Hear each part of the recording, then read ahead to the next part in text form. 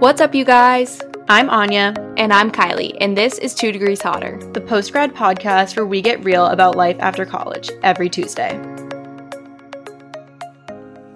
Hey everyone, welcome back to another episode of 2 Degrees Hotter. Yes, hello everyone. Happy Tuesday. Happy Tuesday, and we have another guest episode for you today with our old friend Abigail Sockaty. Her story is super cool. We grew up dancing together, and she actually has started a dancewear company that's aimed at empowering dancers through size inclusivity, which is such a cool mission.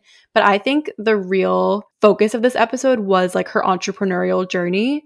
So if you have ever considered starting your own business or, turning your side hustle into something more legit, I think you are definitely going to find this episode valuable because she literally talks through the steps of her entrepreneurial journey in founding her startup. So definitely a lot of knowledge in this one. So definitely stick around.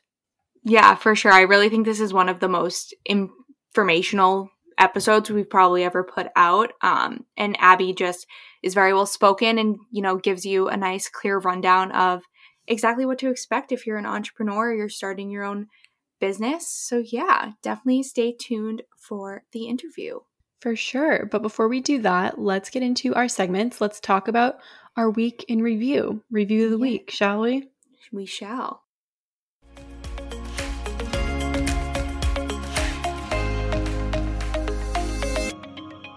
So I feel like this week, something that's come up in my mind a couple times is just the concept of literally how much we used to fit in a single day.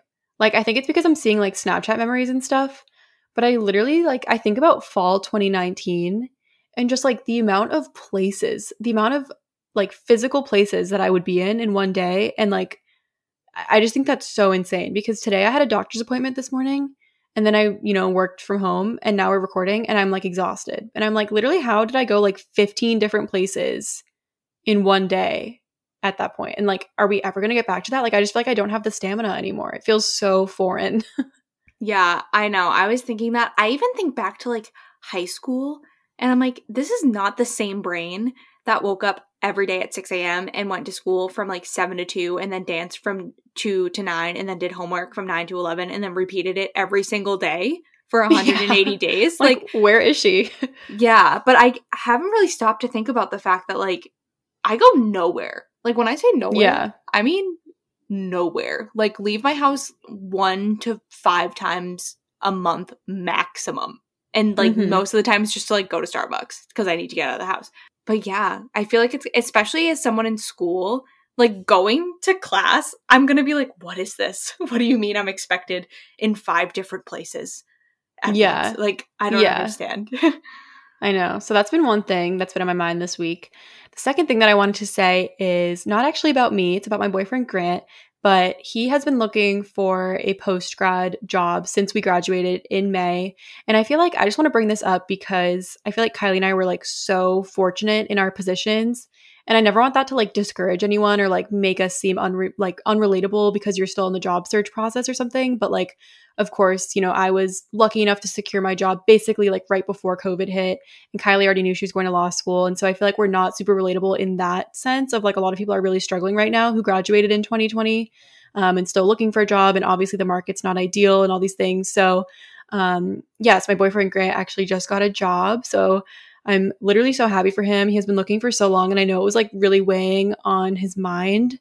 So I wanted to say this just as proof that progress is possible this year. So if you're in that position and you're still looking for a job, and I know it's so tough, I saw him go through it and it's so hard on your mental health and you just don't have anything to do. And I totally get it, but I just want to encourage you guys that it is possible and you can do it and you got this. And it's a thing. It's happening. People are getting jobs and you will too. I promise. And it'll be the one that you were waiting for. So I'm crossing my fingers for you. Always happy to help with, any, I'll do a mock interview with you. Just DM me. I want to help everybody. So it's so hard right now. Yeah. And to just kind of speak to that, Grant was a very smart guy, did really well at Northeastern, on paper was the perfect applicant. So just to add that if you're not getting jobs and if you are struggling, it is not at all speaking to you as an applicant or you as a capable worker to be. Because I feel like, I mean, granted, you know, I don't know what it's like because we were so fortunate, but knowing myself, I imagine that if I was in those shoes, I would start to feel like it is me, and that, you know, I should have done this, should have done that, should have done better in this class, should have done this experience. But, you know, you'll get through it. You're doing everything right. And eventually your time will come and everything will work out in the way that it's supposed to. And I keep thinking back, I don't remember the exact quote that one of your mentors told you, but it had something to do with like, it's not like, it's not down the drain, it's down the timeline. Yeah, exactly. So just keep that in mind. But my week in review this week, it has nothing to do with jobs, and it's about the Peloton. Who's surprised? So anyone who has a Peloton, is in like the Peloton community, may know that when you get to 100 rides, you are part of what's called the Century Club. And truthfully, the more that I learned about the Peloton, is it a cult? Maybe. Yeah. Maybe. I think so. It's truly possible. Am I here? Am I aware that it's a cult and I'm still here? Of course. Of course. But when you get into the Century Club, when you do 100 rides, or I think it's 100 of any of the types of workouts that they have on like the app, you get a free t-shirt. And I'll tell you what, if college made me anything, it's a whore for a free t-shirt. I would do anything for a free t-shirt in college because they were just at every corner. I mean, people would literally be like, put your email down and you get a free t-shirt. And I was like, okay, obviously. Like, and I just have so many t-shirts now. So do I need the t-shirt? No, I don't. But did I order it? I absolutely did. So yeah, I'm very excited. Also, like, this means that I did 100 rides and that I'm doing something for my like health and well-being, which is also something to celebrate. I recognize that. And yeah, I'm just happy to have like a workout that I genuinely do enjoy, because obviously I've done it 100 times and I'm not going to do something 100 times that I don't like. So, you know, if that gives you a little motivation, once you find something that you like for working out and stuff, it really does make it a lot easier to keep up with it. And yeah, I was going to say, and you guys should get a Peloton, but I couldn't afford a Peloton. I'm for sure using my family's Peloton and not my own personal one, because I understand that they're very expensive. But I do have some friends who have been like hacking the system, because I guess a subscription to the app when it's not on the actual bike is, I want to say $13 a month. And you can buy like stationary bikes on Amazon for like $200 to $300. So I have a few friends that bought those really cheap bikes. I shouldn't say really cheap bikes, like $200 to $300 is still a decent chunk of change, but it's not $2,800. So you could buy one of those and do the cheaper subscription, and it's like a little Peloton dupe. So food for thought. Is it like a Millennium Club if you do 1,000? What's like the next level? There is, like, that's what it's called. I don't think you get like any sort of anything, which is kind of lame, because I'm like, if you slaved over 1,000 rides, like, you should get something at the end of it. Yeah. I think I mean, 100 is way more attainable, so I guess it makes sense why they like do a whole free t-shirt thing, because like, it's, you know, if you saw like you have to do 1,000 rides to get this free t-shirt, I'd be like, okay, whatever. Like, if I reach not that, even cool. trying. If I don't, I don't. But yeah, so well, I'll let you guys know when it comes in. I'm very excited. All right, let's move into our favorites.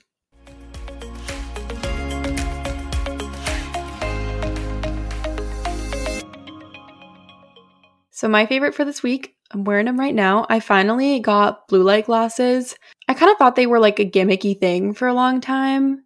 And I was just kind of like, I don't wear glasses in general. So I guess like if you already wear glasses and you just get them as like an add-on at Warby Parker or whatever, it's one thing, but I don't wear glasses in general. So I just never really tried them. But I really was noticing my eyes getting so fatigued. Like, you know that feeling like when you close your eyes and it feels like you're really tired, but you know it's not because you're tired. It's just because your eyes like hurt. You know, like they're just dry and they like right now. hurt. Yeah, like I was feeling like that like every single day. And then coincidentally, my neighbor got like blue light glasses as like basically an ad like type of thing from her company. Like they just like sent like logo, you know, blue light glasses. And she wears real glasses, so she couldn't wear them. So she gave them to me. And I wore them for like a day and I was like, damn, I actually notice a difference. Like my eyes don't hurt like they do. And so that convinced me, and I ended up ordering like some cuter ones. Not that it would have been fine if I stuck with those, but I just wanted ones that like didn't have the logo for regular life.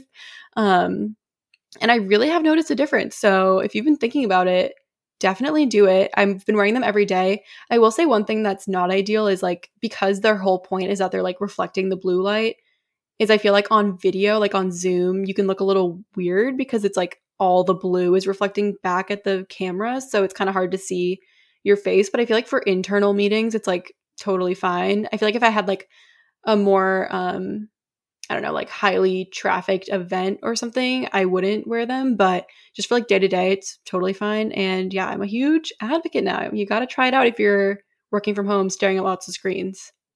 Yeah, I really should look into, because I have 2 pairs of Warby Parker glasses and neither of them have the blue light because it is an additional charge. But every time I'm like, oh, should I do it? Maybe it's time to treat myself to a new pair of glasses and get prescription ones that have blue light and see how it goes. Because Zooming all day in class, like I said, I literally have that tired feeling right now in my eyes. Yeah. So.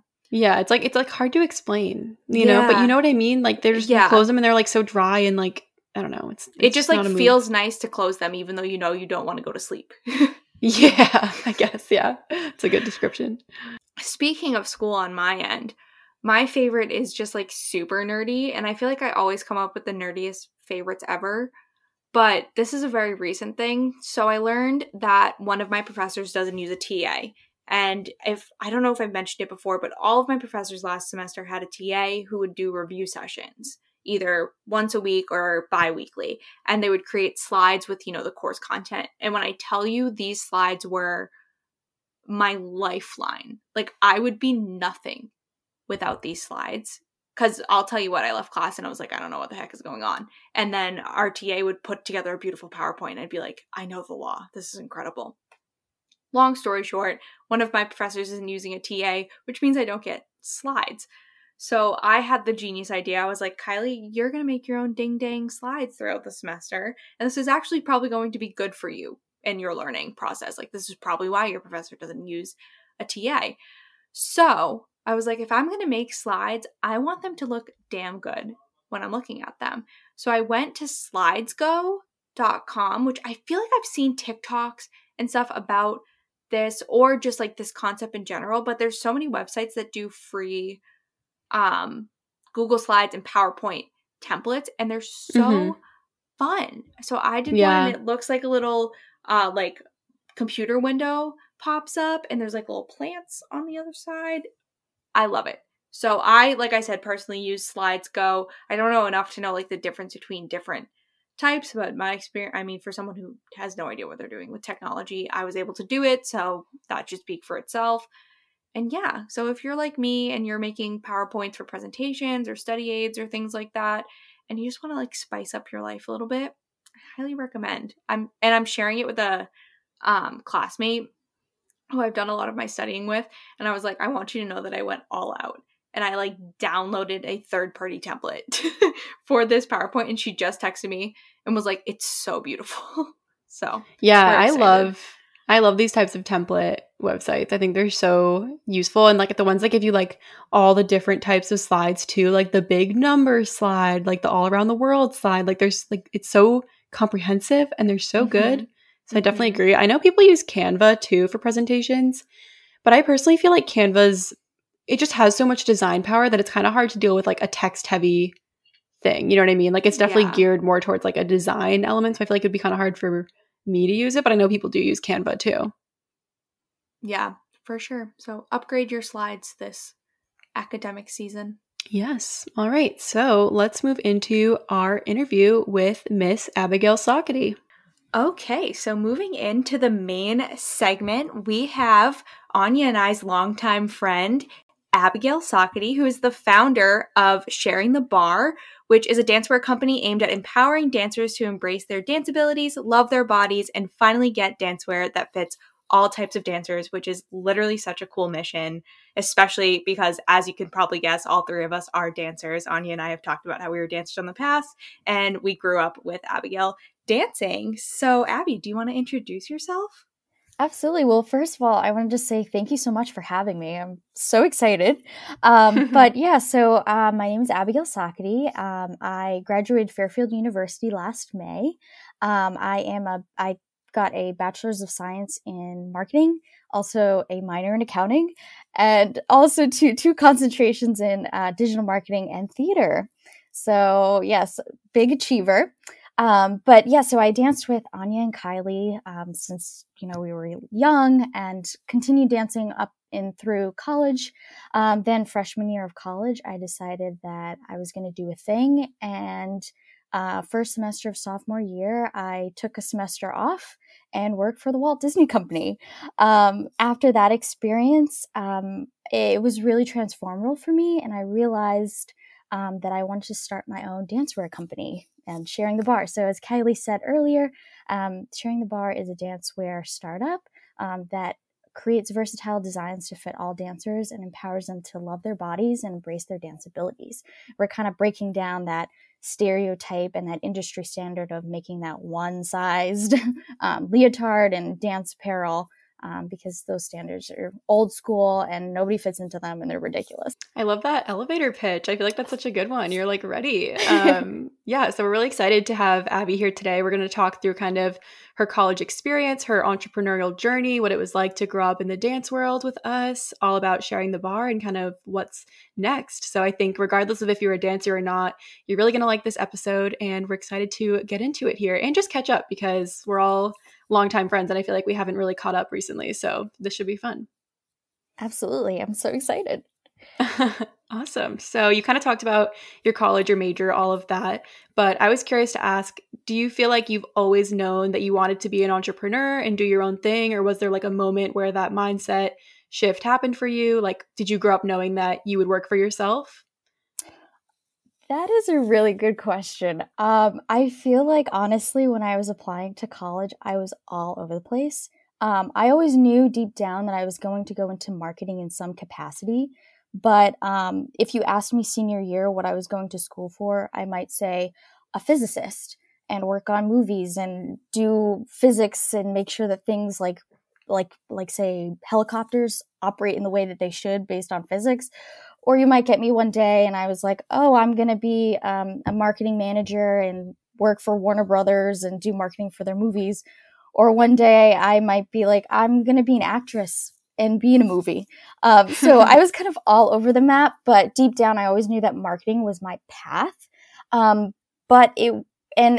I had some like entrepreneurial tendencies when I was younger. Like I'd always make business models or business plans. When I was younger, I was really into horseback riding.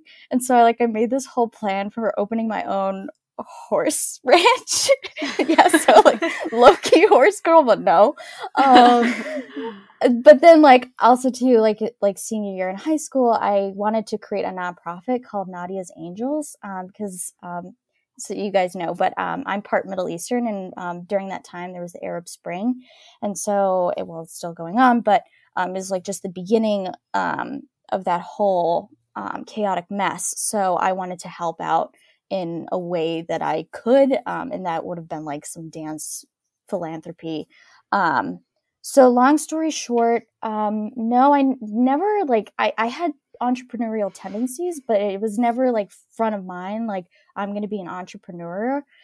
Things just kind of fell into place for me. Actually, freshman year, I was sitting in an accounting class, and a student who sat next to me was like, hey, Abby, are you into entrepreneurship? And I kind of told him the same spiel that I just told you guys.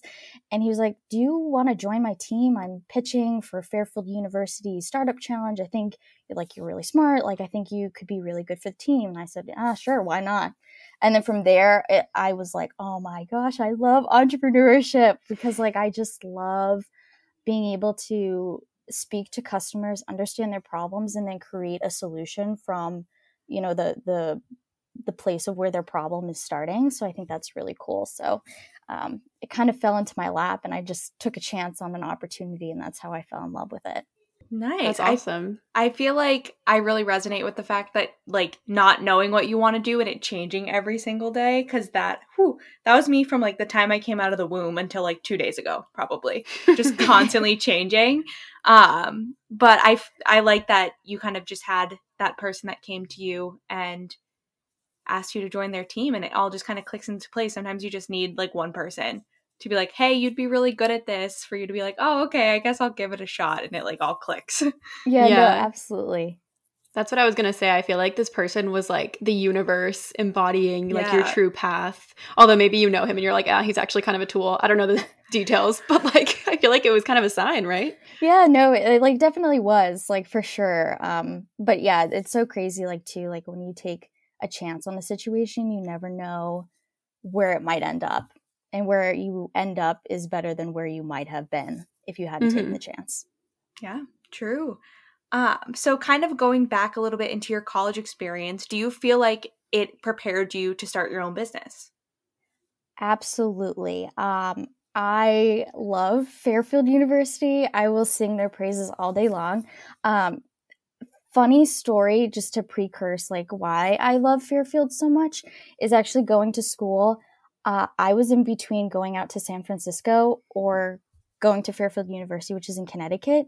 And the reason why I actually picked Fairfield was because I was like, oh, if I hate San Francisco, then, you know, it's a lot less like chaotic to try to move back from Connecticut. So like I was never really going to go to Fairfield University. It wasn't one of my top choices. But then when I stepped foot at Fairfield and I really integrated myself and found like the entrepreneurship program, it just like everything just fell into place. And, you know, they have such a great network of people and entrepreneurs who are willing to help and connect you to the people that you need to be connected to really make your dream and your business a reality. So yes, Fairfield absolutely prepared me well, especially their Fairfield startup program. So it's just an incubator program. Yeah, I was going to ask about that because I thought I remembered seeing like a video of you a couple years back, like your pitch video. So I was going to ask about that, like how that kind of ended up spiraling into like what Sharing the Bar is now. Yep. So is the pitch video the original, the Tempest company? Oh, I don't know. Tell us all. Okay. So yeah. So freshman year until junior, like midway through junior year, I was working on a company called Tempest, and it was a scheduling application for students and also to an advertising platform for college students, because a lot of the local businesses, you're not allowed to directly market on campus to college students. But like in Fairfield alone, like students contributed about $1 billion to their economy. So if you could tap into that and really like get into that, like you could be making so much more for your businesses. So we wanted to give local businesses an opportunity to really grab onto that market, but also to help students like schedule their days and find unique experiences off of campus.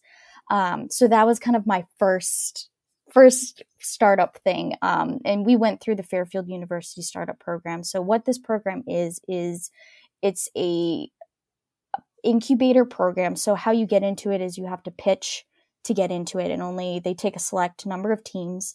And then through the course of the year, you're working on your business model, and they bring in different speakers to talk about marketing and branding and accounting and, you know, talking to your customers. How do you solve their problems? What's a good business model? How do you create revenue streams? And like really like going through and combing through that idea to see if it's a viable business. And then at the end, you get to pitch in front of, well, when I was a freshman, I pitched in front of a live audience. But then last year when I pitched Sharing the Bar, it was virtual. But then you pitch to a bunch of quote unquote sharks, like Shark Tank, and you get like real grant money. So the first time around we won, I think $8,000. And then this time around I won a $10,000 grant for Sharing the Bar. Ooh, Nice. Fun. Yeah, for those of you who don't know, this is like very much in my line of work. So I'm like, we should chat offline about the transition from working on like an app to like a physical product. I want to know all about it. Oh, yeah. But another thing that you mentioned in your kind of intro is that you participated in the Disney college program. And Kylie and I know that you were actually planning to work for Disney full-time post-grad too. So all of that's really amazing. And I feel like people are really curious about the Disney College program and like the allure of working for like the magic that is Disney in general. So do you want to tell us a little more about that and that experience before we dive more into sharing the bar? Yeah, absolutely. So I worked for them my first semester of sophomore year.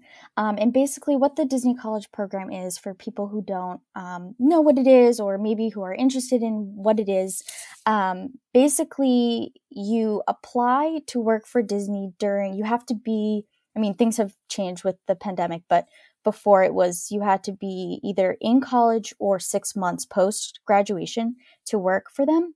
And so you work a 40-hour week in the parks.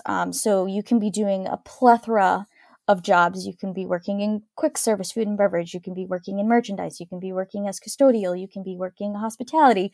The list goes on and on and on and on. You can work in entertainment. And so you're really, when you do this program, you're really immersing yourself in the magic and learning all about the business structure. And then also too, on top of your working hours, you also have the opportunity to take a class from employees of Disney. So I did the corporate responsibility course. So we talked all about the decision-making model of the Walt Disney Company, which was super, super fascinating. And they brought in like guest speakers from people who worked in Imagineering, from people who worked in marketing, from people who worked in like corporate strategy and corporate social responsibility. And so you really get immersed in the business and the industry. And also too, one of the really great things about the program is you really learn about the magic of Disney. And, you know, I always loved Disney, but I never understood how much it meant to people. And that company is, like, this is going to sound super cliche, but it's truly, truly magical.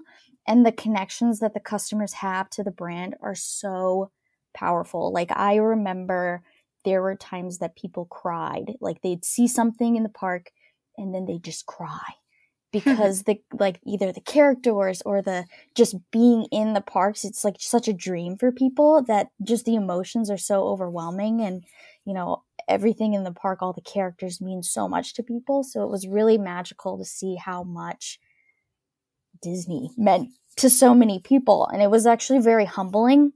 And people who came to the parks came from all walks of life. You know, people had their own struggles. So it was really interesting to kind of learn different people's stories. You know, it's like a company that prides itself on telling a story, but it's equally as important in hearing the people's stories that come to the parks. So that was a really, really cool experience. So I highly recommend anybody to apply because it's really a cool program. Yeah, that's really interesting to hear about. I feel like everyone's so curious about the Disney program. And like you said, people do just have such a connection to Disney, and it's such a monster in the entertainment industry. So I feel like as a marketing major and someone who loves marketing, you probably were like having a field day learning about how this giant corporation does it. Oh, no, absolutely. I was like taking notes. I was like, oh, got to do this for later. Got to do this for later. Yeah. Yeah. Scheming how to get the same emotional connection for sharing the bar. Yeah, oh, absolutely.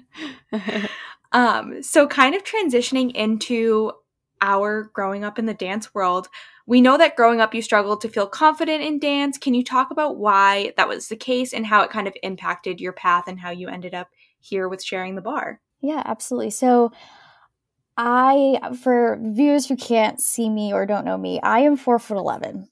And if you look out at movies, at dances, like any like Rockettes, you know, ballerinas, there's nobody who is 4'11". So first, right off the bat, I always saw my height as a challenge and a barrier to enter this industry. But on top of that, I feel like us dancers, we always hold ourselves to this level of leveling ourselves up to this ideal dancer.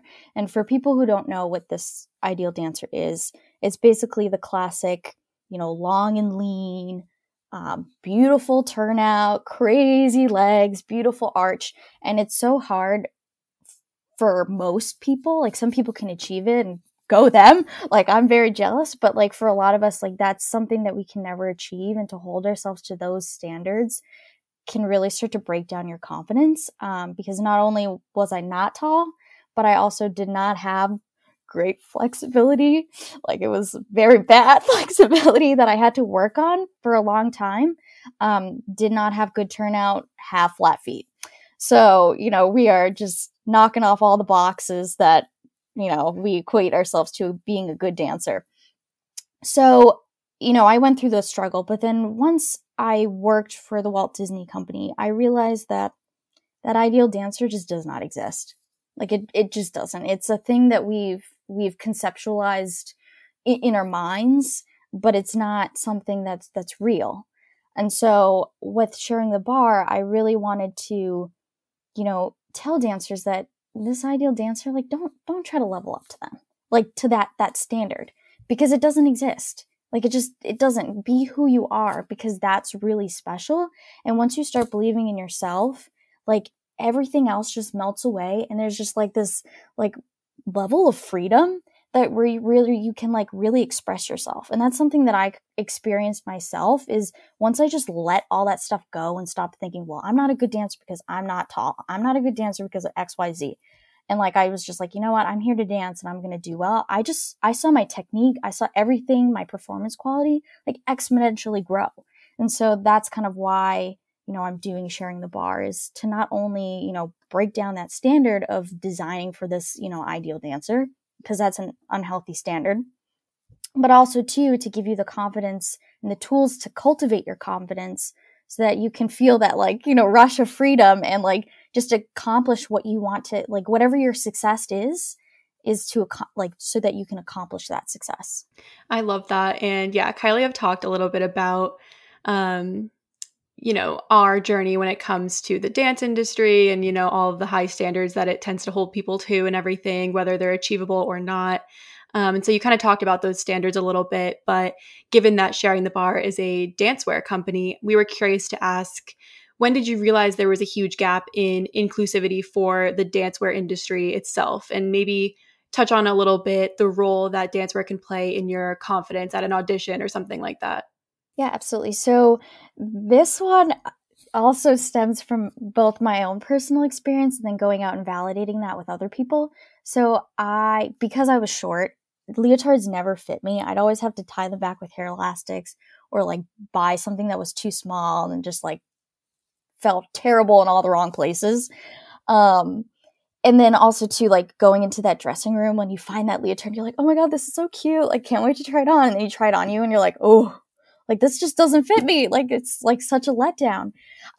So like I faced those problems, and then like, talking with other people, the more and more I talked about like my own individual struggles with people, the more and more people were like, yeah, that happened to me too. Like I have one friend who like came from a line of Juilliard dancers, and she was like, yeah, like my mom put me in a leotard, and I was like, no, not gonna work for me. And like that was the end of her dance career. And me, like my roommates and I from college always joke around with her because she has beautiful feet, and we're like, you should have been a dancer. Like, come on, like you have gorgeous feet. But like, and then like just other people in passing, they're like, I struggled that too. Like, and yeah, so it's the more and more I talk to people, I find that it's a problem with a lot of dancers. And then actually, while I was designing the line, one of the things that struck me was my designer gave me some size charts, because she was like, oh, like what do you want to work off? Here's some industry standards. And I saw the size charts and I literally went, oh my God, because literally the only difference in the size was breast size. So it was like a 5'10" all the way across. And what the difference between like a 0 and a 2 to a 4 to a, up was just breast size. The breasts went up. And I was like, no person like doesn't, like nothing else changes. It was like that. Yeah. Like, I wish that happened to me, but like that doesn't happen. So, like it's just a culmination of things, of talking to people and seeing how like the industry designs and going, oh my God, this is not working. We need to change this. But I'm sorry, I'm totally spacing on your second part of the question. Oh, I was just, going to ask about the role that dancewear can play in confidence, because, us as dancers, we know that if you're at an audition, if you're at a convention, like you have to stand out in some way. And a lot of times people do that through what they're wearing, through the colors, through the fit, all of these things. So if you could just talk a little bit about that for maybe our audience that's not as familiar. Yeah, absolutely. So that was actually another thing that I realized through working with the Walt Disney Company is I did end up going to a few auditions, and the one thing that makes you stand out in a room of 500 girls is basically what you're wearing, because first of all, I can't, process 500 bodies. So you have to wear something that really captures someone's eyes so that they are drawn to you. On top of that, your performance quality too. But, wearing something that makes you feel good also just gives you that added confidence. I think that your confidence has to be within you, but your clothing can help you maximize that or give you set you in the mood, in a mood, right? So if you're wearing something, you could wear something that's really pretty, and so you could feel more like a ballet dancer. I would do that in ballet sometimes. Or you could wear something a little bit more fierce and angled to make you feel more a hip hopper or gritty.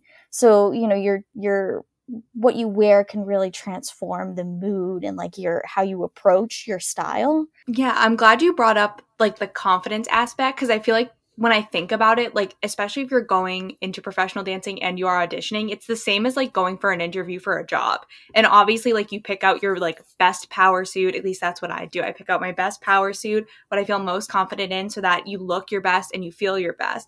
And so dancers should get the same thing. But when the sizes are only going up by breast size, most dancers aren't going to find something that actually makes them feel comfortable in their own skin, especially when they're wearing a freaking skin tight leotard. Yes. For the love of God.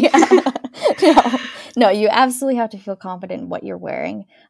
It can definitely help you, for sure. Yeah, for sure. Yeah, I'm glad that you told us that story about the sizing, because I had no idea, and that just feels so weird and patriarchal, and I hate that. So I'm really glad that there's a brand like yours that's kind of breaking that trend.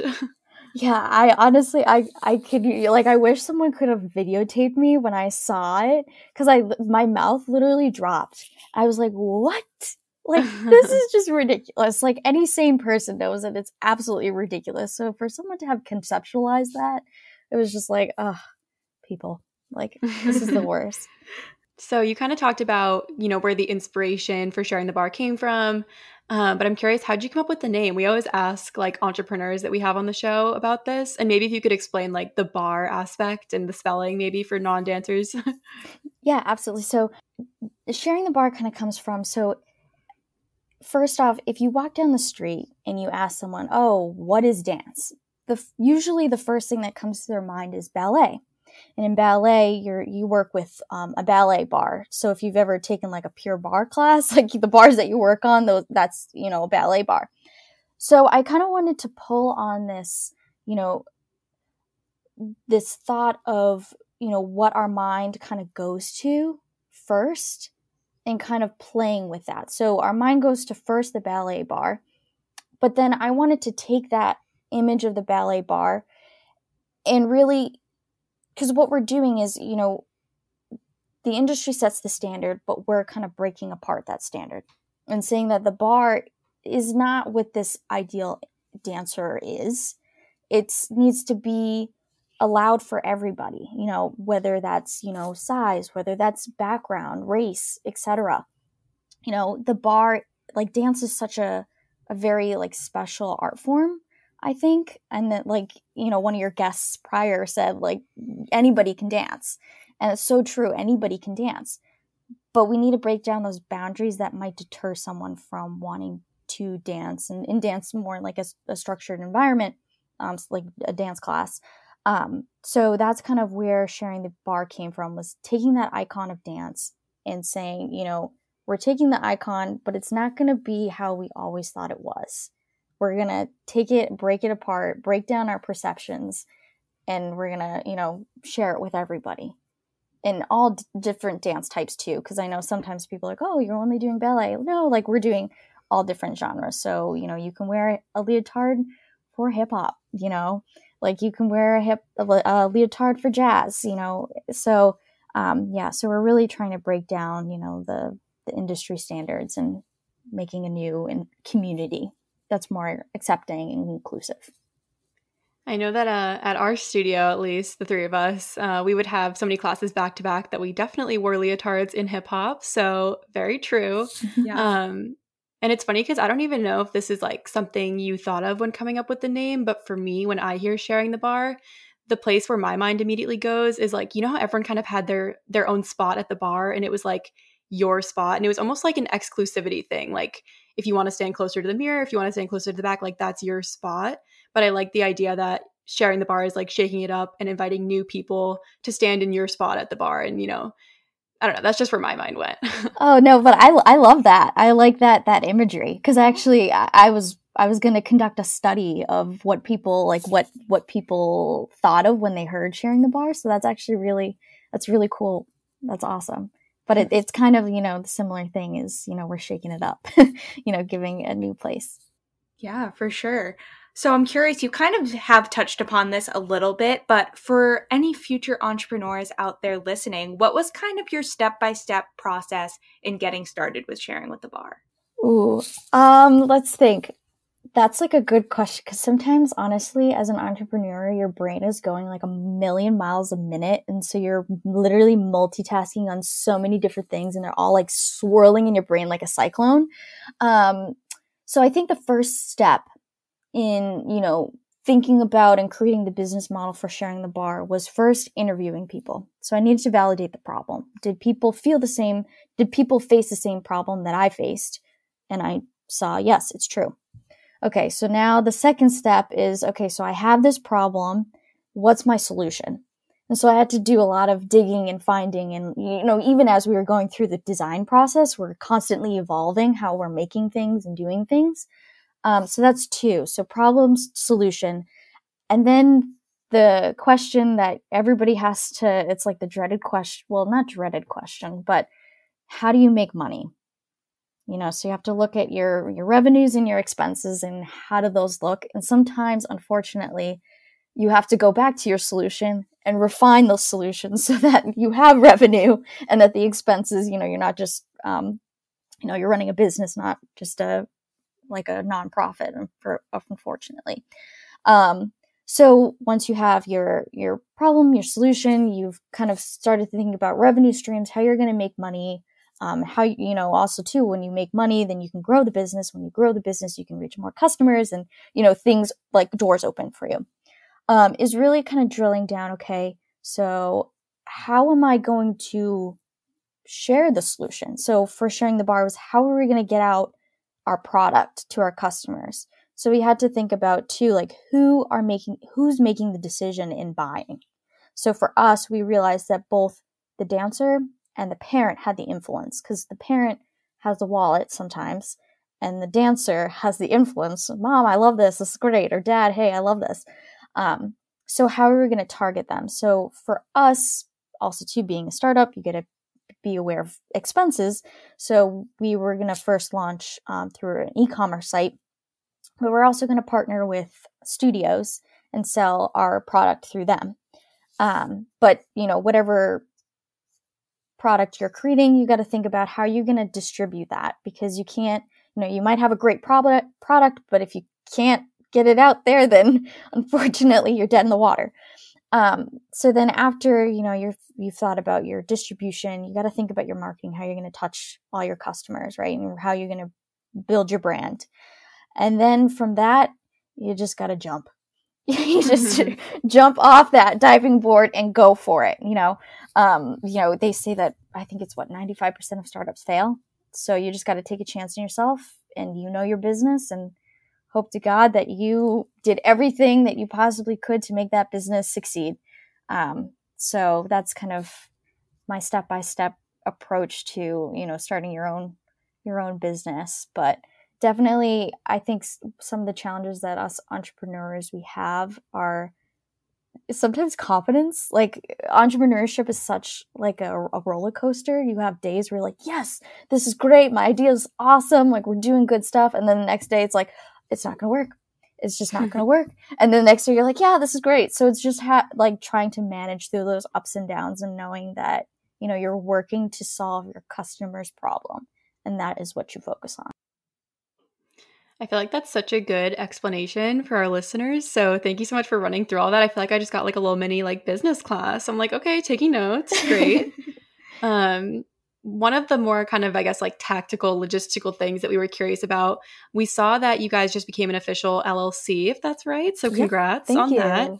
Can you talk about that process and maybe like why it's important for aspiring entrepreneurs listening to go through all of that like legal trouble to get to that point? Yeah, absolutely. So I spoke with a lot of mentors on whether to incorporate or not, because technically we haven't sold any product yet. So there is still a chance that we might unfortunately never sell any product. That will not be the case. But you know, as an entrepreneur, that's a real reality that you have to live with. So you have to kind of also you have to juggle a lot of things. But for me, what we decided was we have seen a lot of positive traction with our product. Also, so we knew that we would need to incorporate at some point. Also, too, there's just so much legal stuff and with taxes and all this extra stuff that like, it's crazy. It's just, let me just say, it's crazy.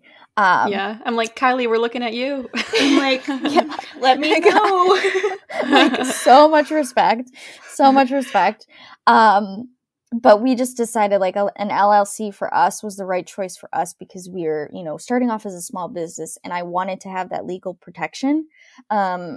Also too, I wanted to make it official because also too, once we start selling product, we have to collect taxes and all that gross stuff that's not fun stuff. So that's kind of why we decided to do that. But I know that there are some people who wait and still like they have their businesses as sole proprietorship or a partnership.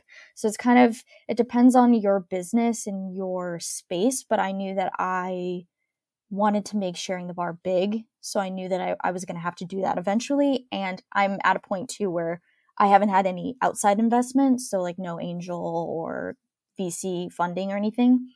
But the people that I was talking with, and sooner or later, it's just going to have to happen. So we did it. But I know that it's like a hard thing because like some people can, some people don't. But I just wanted to make sure that I'm protected and have all my ducks in a row for when we start selling. You know, as someone with one single semester of law school under their belt, I think it was a smart choice. But yeah, fun fact, how you file your business, whether an LLC, sole proprietor, affects where you are deemed a citizen and therefore what courts you can be sued in. So the more you know, people, do your legal research. Thank you. Did not know that. Yeah. So moving away from law school, what have been some of the biggest learning curves when it comes to starting a fashion company, a dancewear company from the ground up? For me, it was definitely the fashion production side. I have a lot of experience with marketing, and marketing was kind of my thing. But I didn't know really anything about fashion other than that I like to, I like to style myself. So that was a big learning curve for me, is to understand the ins and outs of the whole industry and how you take, my crazy, ugly Picasso-esque sketch and make it into a tangible, real, in our case, leotard. I did have help from a designer. And so she kind of did the whole process. But for me, like learning each little step and understanding how much work goes into just developing one piece of clothing was mind-boggling to me. So that was a really cool experience to learn about, and to like see it, see the whole process go through. I think also too, the other learning curve is definitely like incorporating taxes. Actually, right before this, I was actually researching like tax codes and all that stuff. So that is definitely a learning curve because, I can create, my business model. I can talk to my vendors. I can talk to my customers, but then like getting into nitty gritty of, okay, like you have to pay your taxes. You got to get a business license. You have to get a license in every state where you're going to do business. It's just like enough to make your mind explode. So like that has been a bit of a learning curve for me as well. As like, okay, this is real. Like time to get real, Yeah, I feel like your story actually reminds me a little bit of another guest that we had, Sarah from Holdet. So if you guys are interested in Abby's story, definitely go check out that episode too, where she was designing suits like for women. And so she had a really similar experience of like, oh, we actually have to make the thing and, pick the samples and pick the supplier. And it's like a whole thing. So much respect. I know it's not easy. But you've kind of mentioned, mentor figures and interviewing people. And so it sounds like your dance network has kind of played a big role in your journey so far. So do you want to talk a little bit about that and maybe like the advantage of growing up in dance in this experience? Yeah, absolutely. So I think, having danced and really like created relationships within the dance community is very helpful because it does give you, points of contact to kind of bounce ideas off of or to have other people who could help you connect with other individuals as well. So like for me, some big help is connecting with other dance studios. So get some of the girls from the dance studio to try on some of the samples and ask them, what works, what doesn't work, like what would you like to see, and really interviewing them. So having that like resource at my fingertips is really helpful. But then on top of that too, having someone who's, immersed more in the studio realm is really helpful too, because then like I've been connected to a few different other studios, which is really helpful. And then like cultivating those relationships so that we can, obviously push our product through them or sell our product through them. So that's been really helpful. So having just the network and people to, bounce your ideas off of or, just ask for different connections is really, really helpful in moving the business along. Because I think that if I didn't dance, that would be a major issue. But if I wasn't able to have as much help as I did, I think I would still be having like just a pipe dream in it not be a reality. Yeah, for sure. And I think, as postgraduate people and like anyone in college, you learn so quickly how important networking is. And I bet all three of us were willing to bet that like our dance network wasn't going to be like our professional network. So it's just, I think it's really inspirational that like you really can like network and get connections and really build something from any place in your life where you were. So yeah. But we've seen all the sneak peeks on Instagram, and we're curious if you can share a little bit more about the designs of the leotards and when we can expect to see them live on the website. Absolutely. So our first initial launch, we will have 3 different leotards in 3 different colors. We're still picking the colors, but one is definitely going to be black because every studio wears black. Another, we picked out this beautiful blue, like it's a jewel blue color. It's beautiful. I'm actually going to like put it on the Instagram, like either this week or next week as a little teaser. So you'll get to see the blue. And then we're still playing around with that 3rd color, but it could be a pink or it could be a monotoned gray. Haven't really decided. I'm still like testing that with different dancers to see what they like and what they don't. But each leotard will come in 7 sizes, so extra, extra small to extra, extra large. Yeah, right. So extra, extra small to extra, extra large. But that's our first launch, but we're looking to like in year 2, we're going to expand the line and grow. Just, as a smart startup, we got to start small with our minimum viable product and see how things go. Another really two cool little features about our product is 1, size is not on our product, which I was really, really excited about because I feel like sometimes we allow the size on our clothing to define who we are, but really we define who we are and we should just feel good in whatever we're wearing. So we do unfortunately have to put size somewhere. So we just have it on a removable tag just because our manufacturer has to know like what is what size so that you get the size that you need and you want. But after that, you take that tag and you recycle it and it's gone. Your leotard is your leotard. And then the second really cool thing, I'm really huge into sustainability. And so when I was like going through the designs, that was like one of my like main focuses. How can we create a sustainable product? And so during the design process, there's so much waste. And so, you know, brainstorming, doing the entrepreneurial thing that we do, I came up with, instead of just throwing away the leftover fabric, is taking that and kind of upcycling it.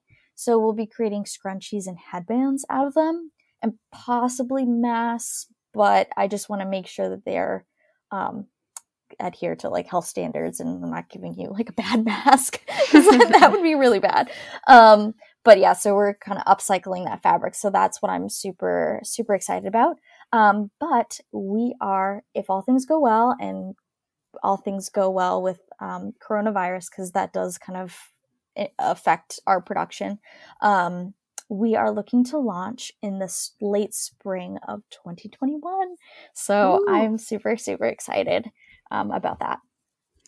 I love both of those like special features so much. And also, you know, having a little bit of experience in the startup world, I know it's really, really, really hard to stock lots of different sizes. Like if you guys don't know that listening, it's really hard for a small business to have a big size range. It's just the way it is. It's like the order quantities, like it's so difficult. So I love that you're making that a priority because I know it's like such a challenge. No, it really is. And I forgot to point out one other cool feature about our leotards. So 2 of them, we have the straps in the back don't attach. You tie them manually yourself. So it does give you some variability. So like if you have a longer torso, the same size fits if you have a shorter torso. And the same thing too, like I know certain girls like, you know, different coverage in certain areas. So you can really adjust that as well. I wish all costumes were like that. I know. I'm like, where were you when we were dancing? I would feel literally. So kind of wrapping up this whole section about the company itself, we were curious, do you have any big goals for Sharing the Bar? Like if you could, you know, shoot for the sky, where would you be in 5 years? Ooh, that's a good question. Shoot for the sky. So my big hairy idea, I would love to sell my company to Athleta, but then stay on team, like as their marketing director, so that I can really have oversight of the brand. But I think that would be really, really cool. But I would love to really expand the brand into, you know, offering a bunch of different dancewear products. So, you know, shorts, leggings, you know, you name it. The world is our oyster. But then also too, like branching out and really fulfilling our mission of empowering dancers to feel confident and love their bodies and embrace their dance abilities. So I have many ideas of how that would happen. None of them are really like set in stone or anything, but I see product extensions. I see competitions that are, you know, for a cause in the future. But yeah. It's funny that you mentioned the like big hairy ideas because Anya and I brought that up in an episode like 3 weeks back, and now this is what our like 3rd or 4th time. Yeah, like we never heard the like term hairy goals, and it just like keeps coming up in different parts of our life. Like another person we interviewed said it too, and we're like, what? Like how have we never heard this term before? And now it's everywhere. Yeah, no, I literally, like all my mentors mention it. They're like, what is your big hairy idea? And it's like, it's kind of funny because it's like, it kind of makes sense because it's like your big goal, but like the hairiness of it, like it, like, you know what I mean? It's like, because it's like awkward. You're like, oh, like, you know, it could happen. Like if you really work hard and you really set that goal, like it really could happen. But like in the moment when you think about it, it's kind of like, oh my God, like this is like nerve wracking. Yeah. I also learned actually today or yesterday that Athleta is a B Corp. So yes. Yeah. Super in line with your sustainability goals there. So yeah, anyone who listened to our How to Achieve Goals episode, we know what we're talking about when we say big, hairy, audacious goals or tips or ideas.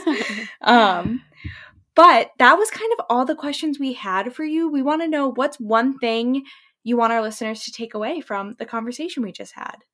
Ooh, one thing to take away. I think, honestly, if you have a dream or if you have a goal in mind, don't be fearful of going out and pursuing that. You know, because if you don't take a risk, then you never know what might happen. And like I said earlier, like, best things happen when A, you least expect them, but also two, when you take those chances. So I strongly encourage you, like, if you have a goal, if you have a dream, if you want to start a business, do it.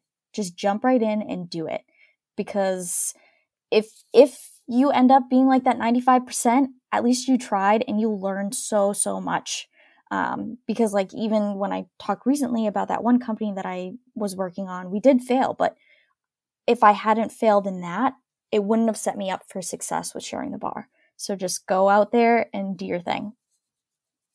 That is definitely great advice. And before we hop into the this or that portion of this episode, we want to know, how can our listeners get involved with Sharing the Bar? What's like the social handles? Where can they find you?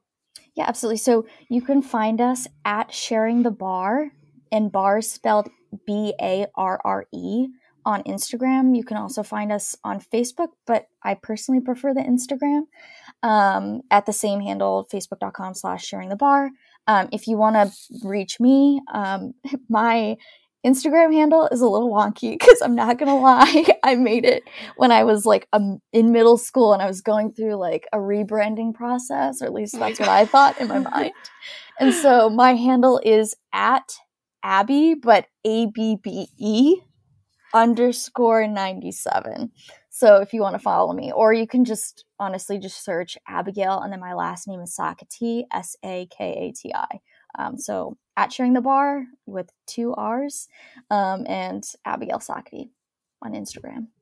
Awesome. And as always, we'll have everything linked in the show notes below so that you can have a quick access to all of Abby's stuff. Yes, but now it is one of our favorite parts of our guest episodes. You guys know the drill. Abby has not seen any of these yet, so it's going to be a really candid response. We're going to do 5 this or that questions. So I'll kick us off with the first one. Sweet or savory? Sweet. Really? Mm-hmm. Well, I kind of took you for a savory gal. Well, are we talking like sweet like chocolate, or like, would you call chocolate savory? Because like, I'm definitely a chocolate person. I feel like chocolate would fall sweet, unless it's like very dark and salted. Yeah. Well, yeah. So yeah, definitely sweet then. Yeah, I agree with you on that. Performance or rehearsal? Performance. She's a Disney gal, ladies. Yeah. I was like, I'm not surprised by that answer. All right. Well, do you drink coffee is the preface to this. Absolutely. Okay. Iced coffee or hot coffee? Ooh, this is so hard, because I'm like one of those weird people who prefer, like, it depends on the season. Me too. I'm like that too. Like winter, definitely hot coffee. Like, I don't like to feel cold when I'm drinking iced coffee, but if I'm during the summer, definitely iced coffee. See, I was the stereotypical New Englander walking to class in like below freezing temperatures with an iced coffee in my hand. Oh my gosh. I don't know how you do it. My hands would freeze off. I had gloves. If I buy coffee, oh true, gloves help.